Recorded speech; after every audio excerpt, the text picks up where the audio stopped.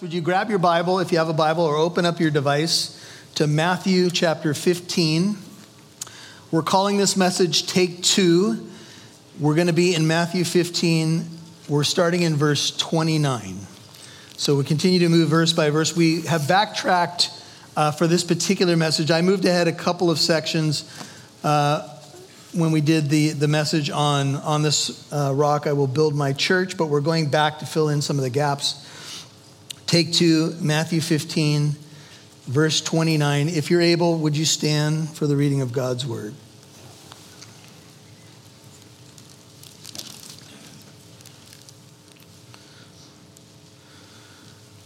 Departing from there, Jesus went along by the Sea of Galilee, and having gone up on the mountain, he was sitting there. Matthew 15:30.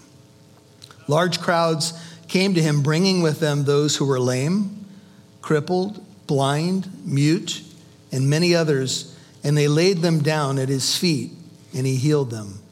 So the crowd marveled as they saw the mute speaking, and the crippled restored, the lame walking, and the blind seeing, and they glorified the God of Israel. Jesus called his disciples to him and said, I feel compassion for the people because they've remained with me now 3 days and have nothing to eat. And I do not want to send them away hungry, for they may faint on the way. The disciples said to him, see if this sounds familiar, where would we get so many loaves in this desolate place to satisfy such a large crowd? Jesus said to them, how many loaves do you have? They said, 7, and a few small fish. And he directed the people to sit down on the ground. He took the 7 loaves and the fish, and giving thanks, he broke them and started giving them to the disciples, and the disciples gave them to the people. And they all ate and were satisfied. And they picked up what was left over of the broken pieces, 7 large baskets full. Those who ate were 4,000 men, besides women and children. And sending away the crowds, Jesus got into the boat and came to the region of Magadan. You can have a seat. Lord, may you write your word on our heart as we look at a take two of a second miracle feeding that occurred in your ministry. We know that you're now on the other side of the lake. You're in Gentile area, and you do a second feeding miracle, this time with 4,000 plus women and children. And there is a very important message that we will share as we look at what's picked up and the symbolism there. But what's before us also is many second opportunities. A second opportunity for the people of the Decapolis as you return there after being asked to leave. A second opportunity for seeds that were planted to be watered in that region. A second opportunity for a feeding miracle. And indeed, a second opportunity for the disciples to have their eyes open to your power and majesty and your heart for the nations. And Lord, we'd all have to admit collectively that we need our ears unstopped, our eyes opened. We need our hearts softened. We want to have a heart like you. Would you give us that new heart today, Lord? Would you make us good soil, receptive soil for the seed of the word of God? Make us more like you, Lord. Teach us wonderful things from your word. Have your way among us, Lord. We're here to hear what you have to say and to conform our lives into what you'd have us to be. Thank you for your grace and your love for us. I pray that in Jesus' name. Amen. Take two is the message. Verse 29 is the starting point. Departing from there, Jesus went along by the Sea of Galilee. Now, there where he departed from was the region of Tyre and Sidon. The only time that Jesus actually left the physical borders of Israel proper was when he went to deliver the Syrophoenician's daughter from demonic possession. And when Jesus went there, he crossed outside the border of Israel, went along the Mediterranean coast. And I suggested to you that he went there for one crying heart. It was a mother who had a daughter that was possessed. And perhaps she had dabbled in the occult and opened the door to the enemy. I don't know for sure, but Jesus arrived in that area. We found in the Gospel of Mark that we could make the case that Jesus was in a house, and perhaps this happened during a meal. The woman showed up a Canaanite woman, as Matthew describes, or a pagan woman. And she began crying out to the Lord, "Lord, Son of David, have mercy on me. Lord, have mercy." She kept crying out and crying out. Now, it's quite possible, and I said that this might make sense of some of the dialogue and imagery, that Jesus was at a dinner table with his disciples, and the woman was outside the house, and she kept crying out. And at first, remember, Jesus does not respond to her cries. I proposed, this is my own speculation, that perhaps Jesus was waiting to see what the 12 would do. And the 12 said, "Lord," they were so spiritual, "get rid of her." That's a loose translation. They actually said, "Send her away. She's crying out to us. We're sick of it. We're trying to eat our falafel." So Jesus says to them, "I was only sent to the lost sheep of the tribe of Israel." And then she kept at it. And I don't know if she came in the house at this point, but she ends up at Jesus' feet, bowed down at his feet.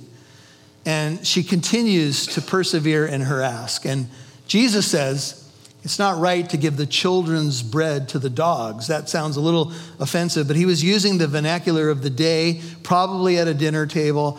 And the Gentiles in the Jewish mind were considered dogs, like outside of the covenant community.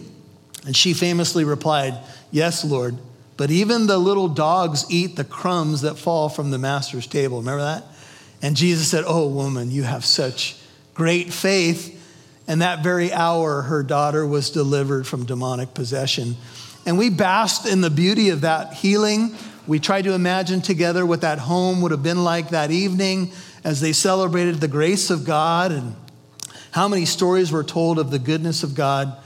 And Jesus did this miracle, and this miracle, I believe, was at least in part for the disciples. I think Jesus was wanting to see what they might do with this woman outside of Israel, so to speak. And so on from there he went, and he moved along, look at verse 29, the Sea of Galilee, where he did the bulk of his ministry. And having gone up to the mountain, he was sitting there. Now, Jesus, when he began the Sermon on the Mount, was seated and he began to teach. We don't know if he was getting ready to teach or he was already teaching. But this is a beautiful image, and it's captured in Isaiah and perhaps some other places, where the king is seated on the mountain or on his throne, and the nations come streaming to him. They come to the God of Jacob, if you will, to find healing and strength. So Jesus is up on the mountain. And Mark locates where Jesus is in Mark 7:31. He says that Jesus was in the area of the Decapolis. Let me just read it for you. I think it's up on the screen. Again, he went out from the region of Tyre. That's where he did that healing for the woman and her daughter. Came through Sidon to the Sea of Galilee. And he ended up there within the region of the Decapolis. Now, the region of the Decapolis, the map's up for you right now. You can see in the red box, there's the word Decapolis. Now, that's two Greek words. It's deca and polis. The 10 Commandments are known as the Decalogue, or the 10 Commandments, or literally the 10 words. The Decapolis was the 10 cities. Polis is the word for cities. Deca is the word for 10. So Jesus had been here one other time in his ministry. And in this area of the Decapolis, there were 10 famous Greek cities. They were founded by the Greeks, and then they were kind of taken over by the Romans. And what they were sophisticated pagan cities. In fact, archaeologists have dug up a lot of different things from this particular region of the Decapolis. The cities were these were the following names: Scythopolis, Hippos, Gadara, Pella, Philadelphia, Gerasa, Dion, Kanatha, Raphana, and Damascus. Now, Damascus is the only city that remains to this day, but they found, as they dug up the archaeological finds, they were typical Greco-Roman cities. They found forums, pagan temples, bathhouses, theaters, hippodromes, and other accoutrements which went with paganism. They found temples to the different Greek gods and goddesses, including Zeus, Aphrodite, Athena, Artemis, Hercules, Dionysus, and Demeter. So this is all archaeological finds in this area. So very much, while within the borders of Israel proper, still very pagan. And this is in the area of the Golan Heights today, on the southeast side of the Sea of Galilee. Jesus goes up probably in the hills, and he's sitting there. And he's been here one other time in this area of the Decapolis.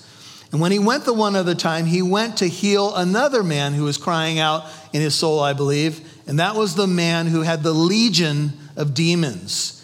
Jesus crossed over the sea. He went to the Decapolis.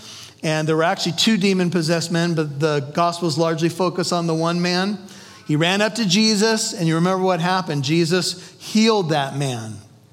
And that man was in this area of the Decapolis. And when the disciples went to this location, they probably had to be wondering, Lord, why are we here? The sacred animal for those people was the pig. That was a no-no for the Jews, right? An unclean animal. You may have wondered when you've read this story before, how is it that there's a pig farmer with 2,000 pigs and the demons, go into the pigs? What are pigs doing in Israel? Well, this was actually a pagan area.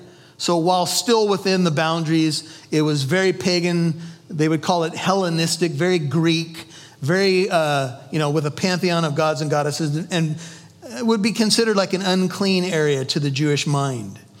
Now, Jesus had gone there, and when he had gone there, he delivered this man, and the people asked him to leave. This is Luke 8, 35 through 39. We'll put it up on the screen. The people went out to see what had happened, and they came to Jesus and found the man from whom the demons had gone out sitting down at the feet of Jesus, Luke 8:35, clothed and in his right mind. And they became frightened.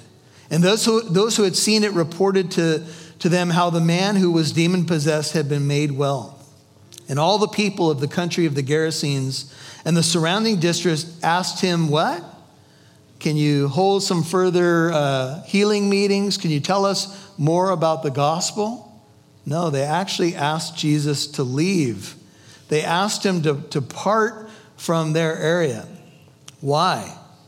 Luke tells us they were gripped with great fear. And he got into the boat, honored their request, and returned. But the man for whom the demons had gone out was begging Jesus that he might accompany him. He wanted to be something of a missionary. Basically said, Lord, wherever you go, that's where I want to be. But Jesus sent him away and said famously, return to your house and describe what great things God has done for you. And he went away, proclaiming throughout the whole city what great things Jesus had done for him. Now, the people asked Jesus to leave right after this healing, and Luke tells us why. We might think that maybe it was a typical, kind of contemporary response, like, I don't want to hear that, or get out of here with that gospel stuff. But actually, the Bible tells us that the people were gripped with fear at the presence of Jesus. James 2:19 says, the demons even believe that God is one, and they shudder. They're afraid of him. I can't help but think of the Home Alone movie when little Kevin is running away from the bad guys who are not too bright. And remember, he runs into a church, and they pull the van up, and they're trying to grab him. And when he runs into a church, they say to one another, I'm not going in there. I'm not going to go in there. Something about a church scared them. I have a friend that's since passed away. I played high school baseball with him, and we partied together for a couple of years, and I had become a Christian, and I had left those things behind, and he was still involved in them. And I was inviting him to church, and I remember one Sunday he came, and the elements of communion were coming down the aisle as they are going to at the end of this service. And I remember there was a look of fear on his face as he let the communion elements pass him by. And it was right, because he wasn't a Christian. He was just there visiting, so he shouldn't have taken the elements. But literally, there was fear on his face. Do you know that it's possible that some people may stay away from the things of God because they're afraid? They're fearful. And they should be. Because the fear of the Lord is the beginning of wisdom. It's a fearful thing to fall into the hands of the living God. But I'm not sure that we think about that in a contemporary culture where a lot of people will push away the gospel or reject it. I'm not sure if we often think that they might be fearful like they don't know what to expect. Like walking into a Christian church, as comfortable as many of you will be when you walk in because you're used to what goes on and you know what to expect, other people don't. And maybe they think that they're going to be, the lightning bolt will hit them at the back door. You've had your friends tell you that, I don't want to come in that place. Lightning will probably strike. And you just tell them, we'll back up 10 feet. If God's going to strike you, we'll alert our ushers, upon your arrival. And so they asked him to leave, and he left. And the question is, if you've ever been asked to leave or take a hike, or maybe you tried to witness to someone and they said, no, thank you, get in your car or your boat and get out of here, would you go back? Would you do a take two and do a second shot at trying to witness to someone? I was in the gym with a friend of mine some years ago, and we began to witness to a man who was very well put together, and we began to just share the gospel, and we asked him some questions, and he said, basically, I would describe him as a brick wall. He said, no, I want nothing to do with that. How can Jesus be the only way to God? What about other sincere people in other religions? And on he went. He was about over here on every topic that I was here, he was over here. Spiritual stuff, politics, you name it. And he went down his list up and down. He was pretty articulate, pretty smart guy. And when it was over, about a half an hour dialogue, I told my friend, I don't think that guy's ever coming to the Lord. Have you ever said that before? No way. Just check them off the list. They're not coming, right? So I go back to the gym a couple months later, and this man comes up to me and tells me he rededicated his life to the Lord. He told me that he had been a Christian and he was working in a profession where he had compromised himself at a particular club that I won't give you any more detail about. He was in compromise, and he said that he was fighting us because there was a level of conviction and guilt. And when we just gave him a couple of basic scriptures and just tried to reason with him from the scriptures, well, that word did not come back void. And he gave his life back to the Lord. And I thought, of all the witnessing opportunities I've had over the years, I thought, oh, that guy's done. He's there's no penetrating him. And yet the Lord worked. Are you willing to take two with some family members, some friends that maybe you've shared with before and you kind of wrote them off? Or you think, well, maybe they don't listen, But the Lord didn't give up on us, amen? How many of you came to the Lord the first time you heard the gospel? Bam, it was over. No, some of us fought the Lord. Some of us heard the gospel multiple times. And the Lord kept pursuing us because he's a God of grace. That's why he goes back to this area. There's a take two for the people of the Decapolis. Let me just share a couple scriptures about the nations that were over there. The rabbis believe that the 7 nations represented that got kicked out of the promised land when he judged them through Israel were in these, or located, the remnants of them were located in these cities. 2 scriptures.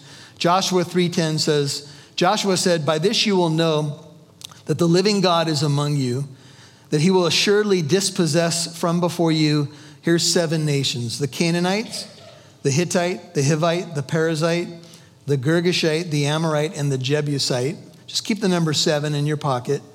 And when he had destroyed, Acts 13:19, Paul's preaching here, when he had destroyed 7 nations in the land of Canaan, he distributed their land, that is the land of Israel, as an inheritance. Now, this number 7 is really interesting, and it's going to be prominent in our text, but the rabbis thought, okay, this is where the pagan people ended up on the other side of the river, the remnants of them as well. As well. Now, in Mark 5, let's flip over in our Bibles, just the next book to your right, Mark chapter 5. I want to show you the mention of the Decapolis and the focus of Mark's account of the demon-possessed man. Look at Mark 5. We're going to read 18 through 20. As Jesus was getting into the boat, Mark 5:18, the man who had been demon-possessed was begging him that he might accompany him. Mark 5:19. Jesus did not let him go, but he said to him, go home to your people and report to them what great things the Lord has done for you and how he had mercy on you. And he, that man who had been possessed, went away and began to proclaim, notice, in Decapolis, now there's our area, what great things Jesus had done for him, and everyone marveled. Now Jesus returns a second time back to Matthew chapter 15 after this man has done his missionary work. Sometimes we think, oh, the best thing I could do is get in a boat and go to this location. Some of you have a heart for missions and you want to do cross-cultural missions, and that's wonderful. But I would say this to you. Have you crossed the street to share the gospel before you cross an ocean? Do you have a heart that during your week you could use your story of God's mercy and grace in your life to share with others? Do you know that everyone that you meet on this earth is facing their own mortality, living with a fear of death, whether they admit it or not? You have a mission field all around you. And sometimes all you have to do is simply share your story. Amen? Just say, this is what the Lord has done for me. I'm not a theologian. I don't even have a ton of Bible verses memorized, but one thing I know. I was in darkness and now I'm in the light of God. I was blind, but now I see. Church, that's our job. To go into the world and share the good news of the gospel. Well, this man had done his job, because when you look at Matthew 15:30, notice what happens now. Jesus' second visit, oh, they're not kicking him out. It says, verse 30, great multitudes came to Jesus as he's sitting in the area of the Golan Heights, on a hill probably, and bringing with them those who were lame, crippled, blind, dumb, or mute, and many others. They laid them down at his feet, and Jesus healed them.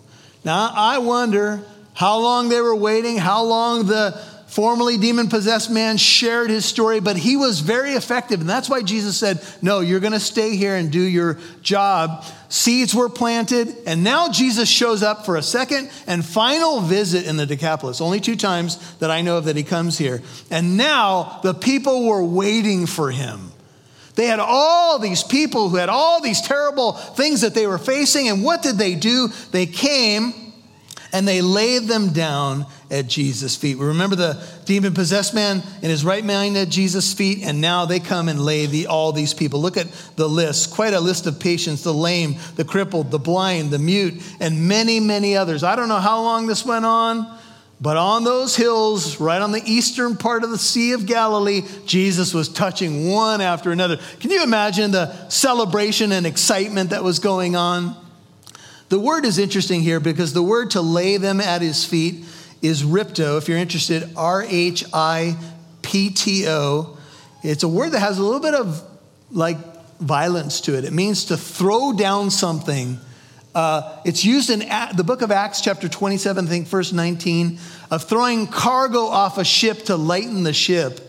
These people came and said, here, take my loved one, take my friend, take my family. Not literally, my whole family, and heal them, Lord. Do something with them. They were throwing them literally down, hurling them at the Lord's feet. In Matthew 9:36, the word ripto is used for people who were downcast, like thrown down with their problems, like sheep without a shepherd, and Jesus had compassion on them. You know, I often pray from this pulpit or before we start a service, Lord, we lay this service at your feet. You know what I'm saying? I'm saying, Lord, this is too big for any one of us. But you can heal, you can touch, you can transform. We lay this at your feet. We've got to get better at that. Amen? We're called in 1 Peter 5:7 to cast all our cares to him because he cares for us. We're to literally fling our cares to his feet. I know what you're thinking. Some of you go, I do that, but then I keep taking them back. I understand what you're saying. Do you know that right after 1 Peter 5:7, cast all your anxiety to him because he cares for you. Here's what the Bible says. For you have an enemy who goes about as a roaring lion seeking someone to devour. Now, I don't know if you've ever thought about this, but You become more vulnerable when you don't cast your cares to the Lord. You become more susceptible to the enemy. Let me just give you a little bit on this. Yesterday, we had a men's breakfast and Sherman preached on the helmet of salvation. And he brought out a couple of interesting things. And he was saying, when you're dealing with spiritual warfare, one aspect of spiritual warfare will be that doubts and questions will flood your mind, and you'll sometimes wonder, where did that come from? The enemy, when he came into the garden, he said to Eve, did God really say? Sometimes you get these doubts and questions and you're like, where did that come from? That could be spiritual warfare. And the way that you counter that is you put on your helmet. The word salvation, by the way, in the Bible also is synonymous with the word deliverance. He will deliver you. Paul's writing in Ephesians 6 to Christians, brethren. He's saying, look, when you put on the helmet, you'll be delivered from the spiritual warfare that takes place right here. And isn't this most of the battle right here? How often do I need to fling my cares and concerns and anxieties and family members I'm worried about and things I rotate over and over in my brain? You ever have some sleepless nights because you're worrying about all the what ifs and all the questions and all the concerns and the people and the situations and all of that, and you want to lay them at the Lord's feet, but it can be hard. You put on that helmet of salvation and the Lord delivers you because he reminds you that the battle's not yours. You can't control what those people do. You can't control the outcome of most of those scenarios, but you can lay them at his feet. Some of you need to take 2. Or take 3, or take 4. And you need to put those things afresh at God's feet. And the amazing thing is that Jesus wants them. He wants to bear your burdens and carry your sorrows. And I will tell you, there's times in my own heart where I have a lot going on or something big the next day, and I can have sleepless nights and I can have things rotating. And I remember hearing Elisa Childers, and she was talking about she'll do an apologetics conference, and the night before, for some reason, she can't sleep. And she'll cry out to the Lord, Lord, please give me, have you ever been here before? Give me an hour. All I'm asking for is an hour of sleep. And she says that sleep will flee from her. And she's made a decision. She says, well, if the Lord decides that he's not going to answer that prayer to give me sleep, then I guess he wants me to be in my weakness tomorrow, so his strength will be more manifest. Amen? So sometimes, you're going through that and you just go, well, I guess you want me to be weak tomorrow, Lord, at least in my flesh, so you can be strong through me. So I'm going to get up and pray, take a shower and get going, right? I mean, that's what we face. So the people came, and I think you can see an urgency to them, and they put the people before them. The vast crowd, New Living, brought the lame, the blind, the crippled, those who couldn't speak, many others. They laid them down before Jesus and he healed them. It's a beautiful passage from Isaiah 35. I want you to see it. It's a prophecy about the Messiah and what he would do. This is Isaiah 35, 3-6. It says, encourage the exhausted, strengthen the feeble, say to those with anxious heart, take courage, fear not, behold, your God will come with vengeance. The recompense of God will come, but he will save you. Then the eyes of the blind will be opened. The ears of the deaf will be unstopped. Then the lame will leap like a deer. The tongue of the dumb will shout for joy. For waters will break forth in the wilderness and streams in the Arabah. And on those hills, brethren, I think people were leaping for joy and shouting a praise and a hallelujah and an amen, and isn't he good? And I think there was just all kinds of worship going on, and people kept coming, and Jesus kept touching them and coming, and that is our Lord. In an area where he was kicked out, where the disciples probably said, why are we back here again among the pagan people who like the oinkers? They like the pig, come on. That wasn't even in my notes, that was totally free. But Jesus is gracious. Now, I want you to see one more time back to Mark 7, the next book to your right. This was a healing that occurred in the midst of that ministry that Mark highlights, and it's really an interesting and sort of gross healing. Take a look, Mark 7:32. Now remember, the Jews thought this was an unclean area and all of this stuff. Mark 7:32, a parallel account. They brought to Jesus one who was deaf and spoke with difficulty, and they entreated him to lay his hand upon him. Jesus took him aside from the multitude by himself, put his fingers into his ears, and after spitting, he touched his tongue with the saliva. And all God's people said, "What?" Did you know that your Lord apparently spit in public at times? And in this case, he spit, took his saliva, and touched that man's mute tongue and unstopped his deaf ears. And if one of the disciples was kind of peeking over there, like, what is he doing? He's swapping spit with the pagans. This can't be right. What do you think the message is that Jesus used his saliva to do this healing? Well, of course, the Jewish leadership thought the area was unclean, but think about it. Jesus' life was, you could say, in his spittle. And as he touched this man, he was giving the man his life. But here's another thing to think about. What was the problem with the Jewish people as a whole and the disciples, even at this point? Their ears were plugged to God's truth. They failed to speak his word. He will heal a blind man a little bit later. They had blind eyes. And Jesus was always trying to get them to understand and see, like I think he's trying to do in my life. Amen? There's times when I need my ears touched. I need my mouth touched.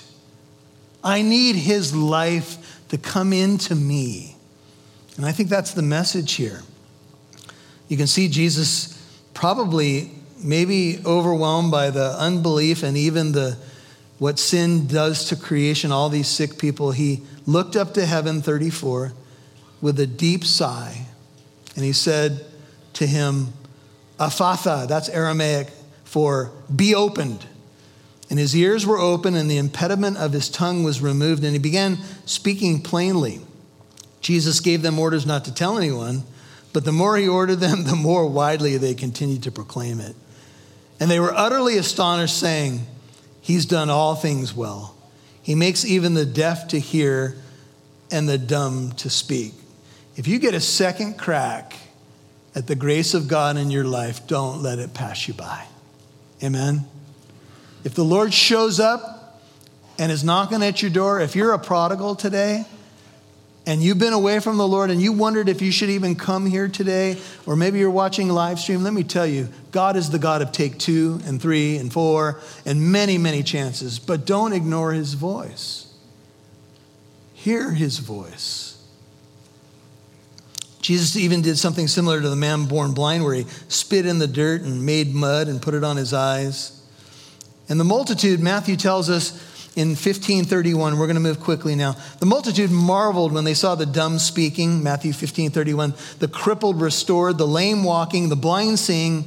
And this confirms that they were Gentiles, and they glorified the God of Israel. It's the only place you'll see this in the Bible, in the New Testament, the God of Israel. They were Gentiles, but they knew the God of Israel was the true God, and they were glorifying him and celebrating, and it was a beautiful day. And Jesus called his disciples to him, and he said, "I feel compassion for the multitude." Can you feel the disciples? Oh, no. You gave it the office. You came back to a place they kicked you out of. We're here in this pagan area. You're using your saliva to heal people. Come on. How much good does somebody need to do in one day? You feel compassion? You've been compassionate. Well, the people have remained with me for 3 days, and they've got nothing to eat, and I don't want to send them away hungry, lest they faint on the way. Sound familiar? How are we going to feed all these people? And you would expect that the disciples on take 2 are going to have a better response to God, right? like we all do. You guys usually get it right the second time you're tested by the Lord, right? You guys all got it figured out? So what are the very spiritual disciples going to do? Jesus says, look, I don't want to send these people away hungry. They've been hanging out. They didn't pack a lunch. Can you imagine one of the disciples? That's their problem. If they didn't prepare that, why is that my problem? I wrote a check at the office when one of those little charities was coming by, and I'm good. I got my turkey sandwich and I'm going to eat it. I was in the church office some years ago, and a guy came in and he was selling copiers. He said, would you listen to my pitch? And I said, yeah, I'll listen to yours if you listen to mine. So he told me about his copier, which I said no to. And then I shared the gospel with him. And I said, do you go to church anywhere? And he goes, actually, last Sunday I went to the Crystal Cathedral. And this was years ago, and at the time it was Robert Schuller, and wasn't a whole lot of substance there. They would interview a celebrity, sing some worship songs, a little bit of scripture would be shared, but not much. Schuller was more of a motivational speaker, or one of these guys, positive thinking guys. Not that you shouldn't be positive, but anyway. But here's what this young man told me. I said, well, what was it like? Tell me about your experience. He said, this is a direct quote. I went there empty, and I left empty. And I was heartbroken. Because that's not what we ever want to do in the church. Amen? We want to send people away full, not empty. I say to my pastor brothers all over the United States, stop that. Stop watering it down for the sake of numbers and give the people the word of God, the food of heaven. Amen? That's what we need. So Jesus says, look, they've been with me, and yeah, a lot of ministry's gone on, but I want to feed them. So the disciples said to him, well, where would we get so many loaves in a desolate place to satisfy such a great multitude? Now, you got to be saying, really?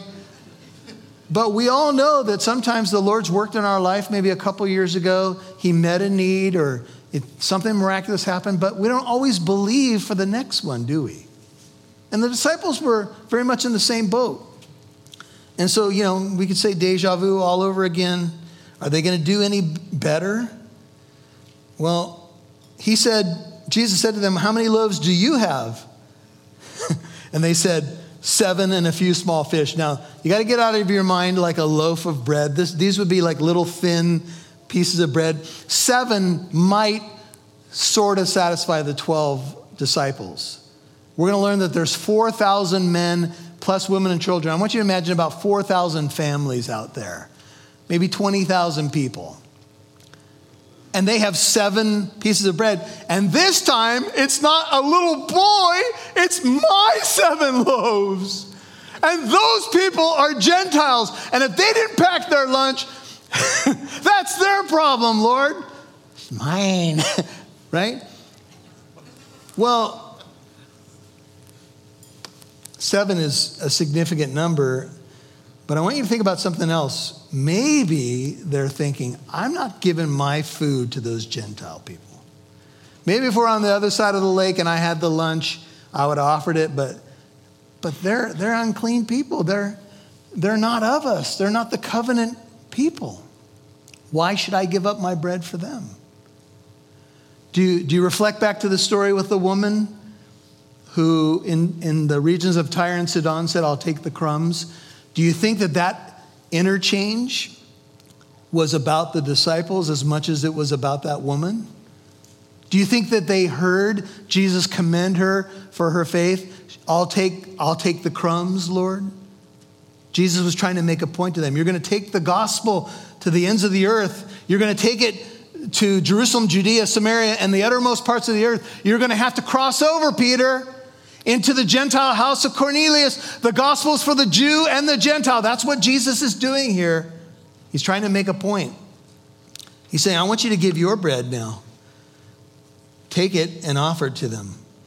Well, apparently they acquiesced because Jesus directed the multitude to sit down on the ground. He makes me to Lie down in green pastures, leads me beside quiet waters. He took the 7 loaves and the fish, and giving thanks, in the previous account of the feeding of the 5,000, he looked up to heaven. He broke them and started giving them to the disciples, and the disciples in turn to the multitudes. Now, Jesus could have just had the multitudes line up. Come on, here's some bread, but he didn't do that. He gave them to the disciples to then give them away. Why? Because he wanted them to learn how to give the gospel to all people. We take the bread of God and we give it away. Amen? We trust that the Lord will do his work with it, but our job is to take it from our Lord and give it away. And so, I don't know how many hours went by, but it seems like the bread multiplied in his hands. I'd love to see some video footage, and he kept giving it to them, and they kept coming back. And you could imagine it was some work to thousands of people, and the disciples are the main carriers of the bread. And Jesus is making a spiritual point. You're going to go out. It's going to be some work. You're going to touch these people. You're going to interact with them. You're going to cross some boundaries. Enough of this stuff about, who's clean and unclean. Everyone needs the gospel. Amen. And so they all ate. They were satisfied, 37, and they picked up what was left over of the broken pieces. And what did they have left? 7 large baskets full. When Jesus fed the Jewish people on the other side of the lake, how many baskets did they pick up? You remember? 12. On the Gentile side of the lake, they pick up 7. 12 represents the 12 tribes. You can think of the 12 apostles. It represents the Jew. Jesus says, I am the bread of life to the Jew. He does the other miracle on the other side of the lake for the Gentiles. 7 baskets are picked up, indicative of the 7 nations pushed out of Canaan by Joshua. I am the bread of life for the Gentile, for the 7. Amen? Jew and Gentile. Beautiful gospel picture here. 7 baskets full. Whenever you give your bread to the Lord, you always get more back than you gave. And by the way, this Greek word for basket means a large hamper. It's the word used when Paul was lowered down in the basket in the book of Acts. It's a bigger basket. Some scholars believe it represents that many more Gentiles were going to come into the kingdom as the years went by. Just perhaps. This is from O'Donnell. He says, since the 4th century, if not earlier, Christian commentators have understood the feeding of the 5,000 to symbolize Jesus' provision for the Jew, and the feeding of the 4,000 is provision for the Gentiles. Some of the church fathers, many of them Gentiles, believe that the number 4,000 symbolized the 4 corners of the earth as the sheet comes down in Acts chapter 10, from which Gentiles came. Also, the number 7, interestingly enough, appearing 3 times, 777 in our text, they saw to symbolize the perfect and worldwide scope of Jesus' message. Further, the numbers 7 and 70 are also representative of the Gentile populations. According to the list of nations in Genesis 10, there were 70 nations in the world. And so the beautiful symbolism, they pick up the 7 baskets, the Lord has fed the people, and they're content. That's what the gospel will do. Those who ate were 4,000 men besides women and children. And Jesus, sending away the multitudes, got into the boat, and he came to the region of Magadan. Some of your Bibles may say Magdala. Bible scholars were not able to locate Magadan, so they thought maybe it was a scribal error in some of the manuscripts through time, and they changed it to Magdala, which was the hometown of Mary Magdalene. But I will say that Magadan, probably like a lot of locations in biblical history, may not be located yet, but it was probably in a similar area. And so I think we go with the original way the Bible was written. And just to confirm that there's 2 separate feedings, just flip 1 page to Matthew 16 and look at this dialogue. And now we're gonna enjoy communion in just a moment. So the disciples began to discuss 16:7 among themselves. They said, "Is it because we took no bread?" Jesus, aware of this, said, "You men of little faith, why do you discuss among yourselves that you have no bread? Do you not understand or remember the 5 loaves of the 5,000, how many baskets you took up? Or the 7 loaves of the 4,000? Notice Jesus, unlike a lot of scholars who want to say, oh, this is just a literary motif and it's a repetition of the feeding of the 5,000 and it's just, this is not original. No, it is. Jesus did many miracles more than once. How many times did he open blind eyes, unstop deaf ears, heal the lame? He repeated some miracles. And it's not hard to understand why, as we've seen the picture. Don't you remember the 7 loaves for the 4,000 that you took up? How is it that you do not understand that I did not speak to you concerning bread, but beware of the leaven of the Pharisees and the Sadducees? Then they understood that he did not say to beware of the leaven of bread, but of the teaching of the Pharisees and Sadducees. Jesus knew it was 2 separate miracles, amen, for a Jew and Gentile. Hallelujah. Thank you, Lord, for your goodness to us as we now come to your table and we practice something that you instituted when you instituted the new covenant, when you took the bread and the cup and you shared it with your disciples and you said, this is the new covenant in my blood. This is my body, which is for you, my blood. We know the next day you would seal that covenant. And the church for 2,000 years has been coming to this table to remind us of the bread of God and the precious blood of Jesus Christ and how we're saved through that. Lord, as we have an opportunity to enjoy that table, to know that we've been invited to that table, I want to pray over the saints right now that you would encourage them to lay things at your feet. Prodigals to have a take 2 and come home. Those of us who have witnessed to others and maybe given up to have a take 2 on concerted prayer and effort in their direction. Maybe it's a take 2 for some of us to lay down our problems afresh or our shortcomings. Whatever it may be, Lord, I pray that you would minister to your people as we enjoy this celebration of what you've done for us. I want to ask you with your heart and head bowed, if you've not met Jesus, if you've been far away or maybe you've never met the Jesus of the Bible, he calls upon you to turn away from your sin and trust him. He loved you so much, he died on the cross, defeated death through his resurrection, and invites you to trust him. It doesn't matter who you are, where you've come from, what's happened to you. You can be born again to this living hope, but you must reach out the hand. You must come to his feet. You must ask him to save you, and he will. He is faithful. Cry out to him right now. Lord Jesus, forgive me.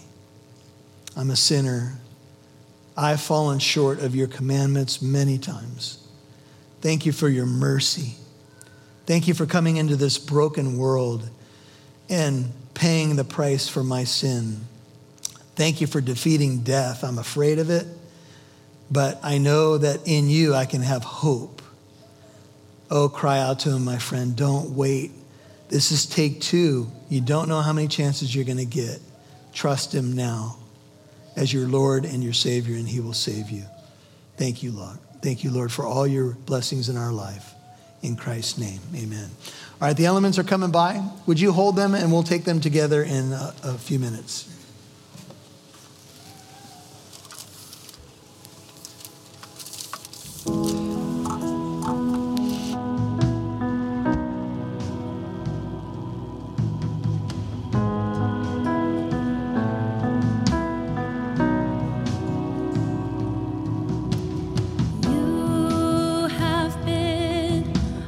Dwelling place, oh everlasting.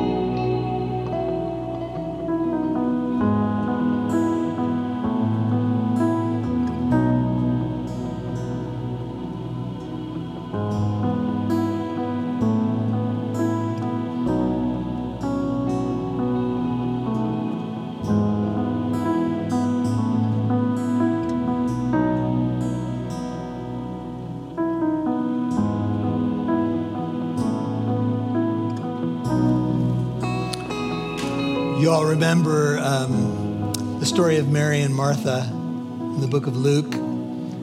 Martha was preparing a spaghetti dinner for Jesus. That's in the Greek. Trust me. She was making a meal for the Lord. And remember, Martha, I would imagine that there was some pressure that all came out nicely. And Mary was seated at Jesus' feet. And Martha got upset and said, Lord, tell that sister of mine to get up and get in the kitchen. Jesus said, no. He said, Martha, Martha, you're worried and concerned about so many things. But only one thing is really needed. And your sister, she's chosen the better part. When we come to the Lord's table, we have a chance to choose the better part. We have a chance to lay things afresh at his feet. And I know if you're like me, there's a lot of things that we struggle with and we wrestle with and people we're concerned about and situations. And this is an opportunity to take the Lord at his word and cast your burdens to him and let him carry them because he loves you. Your biggest burden is your need for salvation if you're not a Christian. But if that's settled, then the rest of this is just about your walk with him and what he has for you. And he's good. Even if you're in a season of difficulty and struggle, he's good. On the night that Jesus was betrayed, he took bread. When he had given thanks, he broke it and said, this is my body, which is for you. Do this in remembrance of me. Thank you, Lord.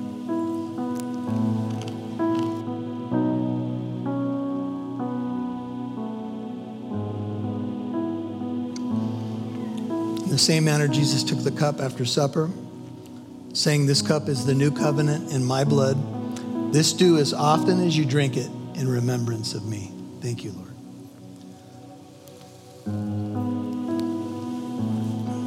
Let's stand for the last song.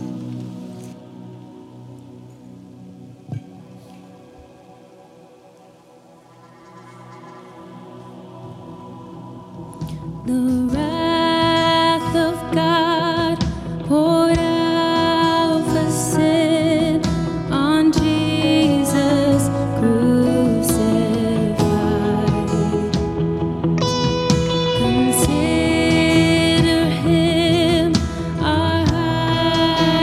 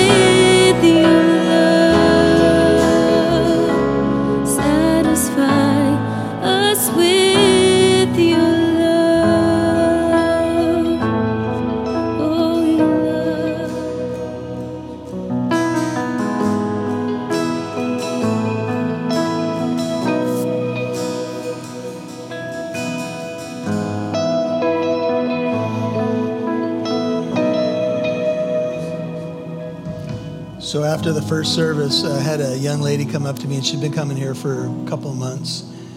And she was invited by a friend, and she has been through some trials lately, some hard trials. And she said,